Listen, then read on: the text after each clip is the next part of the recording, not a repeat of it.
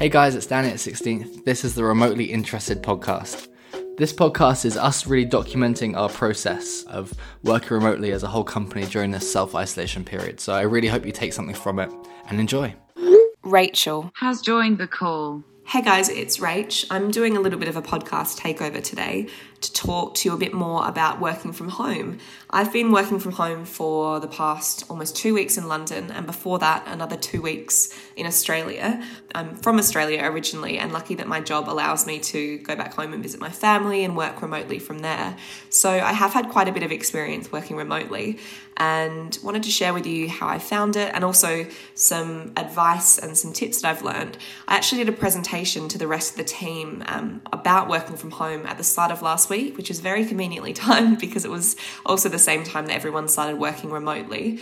And so I wanted to share with you some of the best insights I learned in preparation for that presentation as well. So let's start with the last 2 weeks in London. I think my mentality has shifted quite a bit during that time. When I first started working from home at Monday last week, it very much felt like it was only a couple of days thing, like you would if you were, if you had a reason to work from home during a normal working week. And I only had my laptop, I was kind of working from the couch.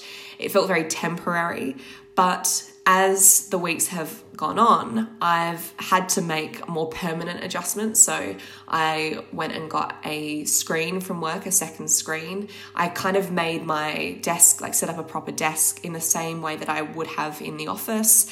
I've made more permanent adjustments to working from home, which I think has been really beneficial both for my mindset, but also just my productivity. So it means that my brain is almost tricked into thinking I'm in the office. And I think the other thing I've been doing is getting up and getting dressed every day to try and set that mentality. Would be very easy to stay in my pajamas, but I've at least tried to change into active wear, or if I have meetings during the day, something that's a bit more pulled together to kind of feel like I'm getting ready for the office like I would if I were going to work. The number of remote workers that struggle with loneliness is really, really high.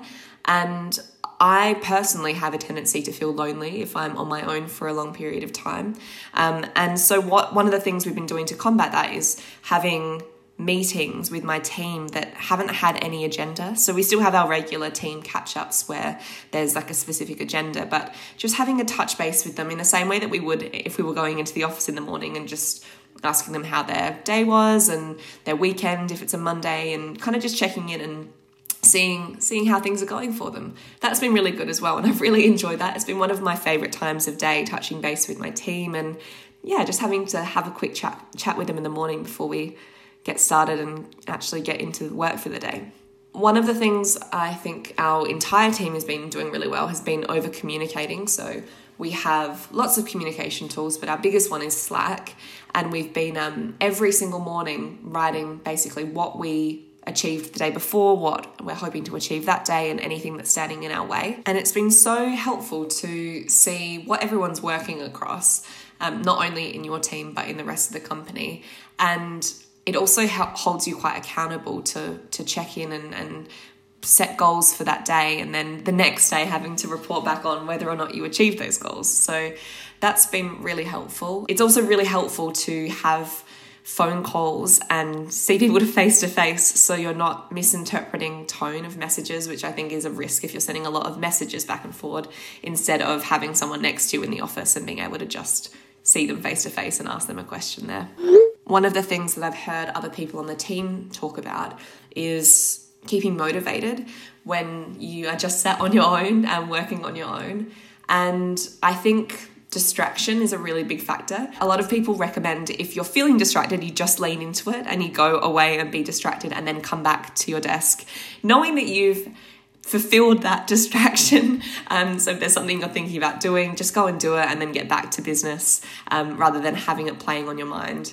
And then the other thing that's helped me with motivation has been having psychological segues, which is something that experts recommend to start and end your day. What I've been doing is every morning making a cup of tea, and I don't actually go into my office.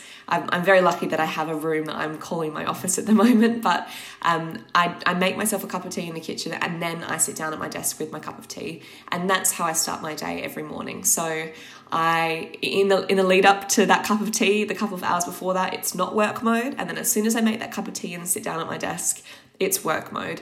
And at the end of the day, I've actually been doing a live workout every evening at 6 o'clock. There have been a couple of our talent who've been doing daily live workouts, which I've been following along, and having that going live at 6 o'clock and having to be there to do that workout at 6 o'clock has been really helpful as my finish time, my end of day. I have to be done by 6 o'clock.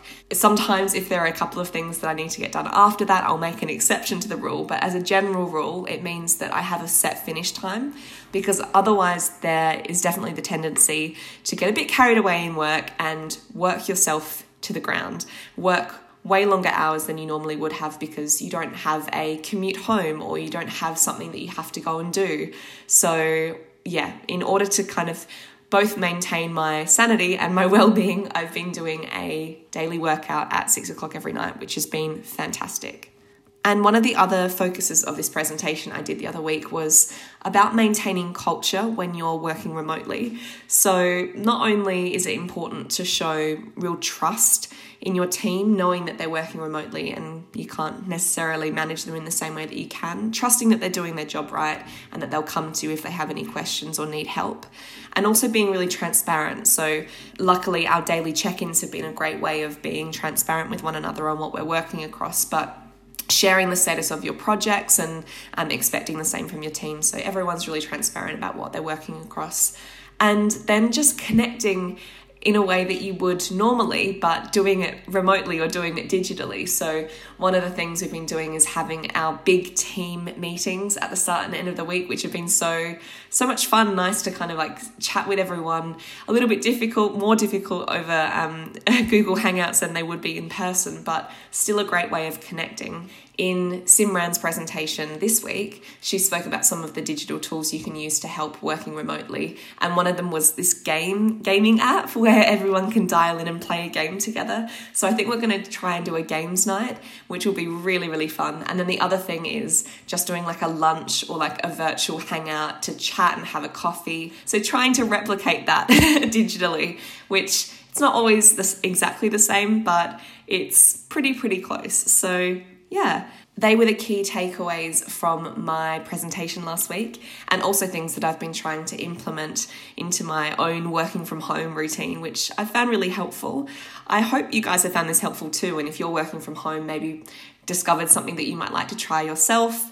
I'd love to hear your thoughts. If you want to feedback on our Instagram at 16th Talent, then we'd love to hear. And also please do let us know if you have any great ideas on how to improve your working from home ability. I'm very open to suggestions. We're going to be in this for the long haul, I think. So any ideas that you have or recommendations are very, very welcome. So do hit us up on Instagram.